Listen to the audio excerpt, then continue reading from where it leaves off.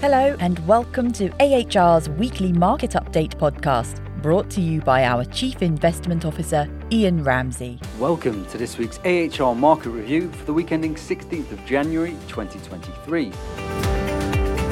Year-on-year, US inflation data weakened in the month of December, falling to 6.5%, down from 7.1% recorded the month before.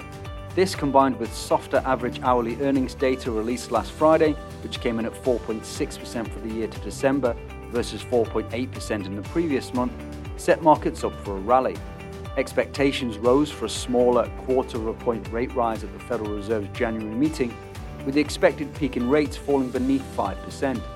European industrial production for the month of November exceeded forecasts, rising by 1%, easing fears over the severity of any impending recession.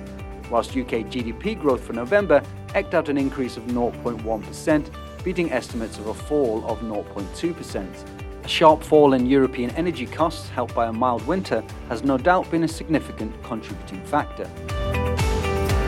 As of 12 p.m. on Friday, London time, the US market rose by 2.3% over the week, whilst the US technology sector recorded an increase of 4.1%.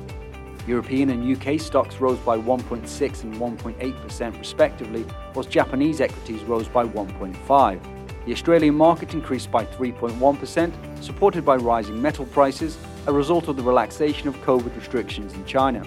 Emerging markets were up 3%, the Latin American component increasing by 4.8%, also benefiting from the rebound in commodity prices.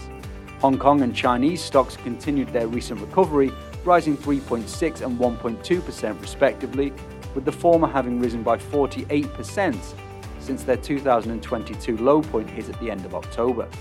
On the back of the decline in inflation, government bond markets also rallied, with 10-year US Treasury yields falling to 3.47%.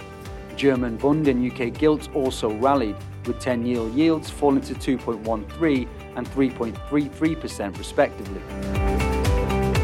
Gold continued its steady ascent, rising 2%, now trading at $1,907 an ounce, having risen over 15% since its low in November. Whilst copper prices leapt up to $9,169 a tonne, an increase of 7%. Iron ore increased by 5.7% and crude oil prices by 7.8%, with Brent crude now trading above $80 a barrel at $84.7. All of these are beneficiaries of the relaxation of COVID rules in China and a weakening in the US dollar as US interest rate expectations are dialed down. The US dollar index, which is a measure of the US dollar against a basket of internationally traded currencies, fell by 1.4% over the week, with the euro worth $1.08 and sterling close to $1.22.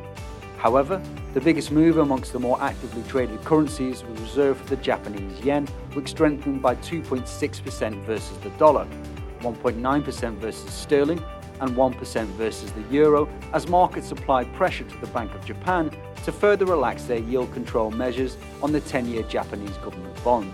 Japanese inflationary pressures have gradually increased in recent months, with core inflation, that is excluding food and energy, hitting 3.7% in November, a high number by Japan's standards. That's all for this week's AHR Weekly Podcast. Thank you for listening, and for further investment insights, head over to ahrprivatewealth.com.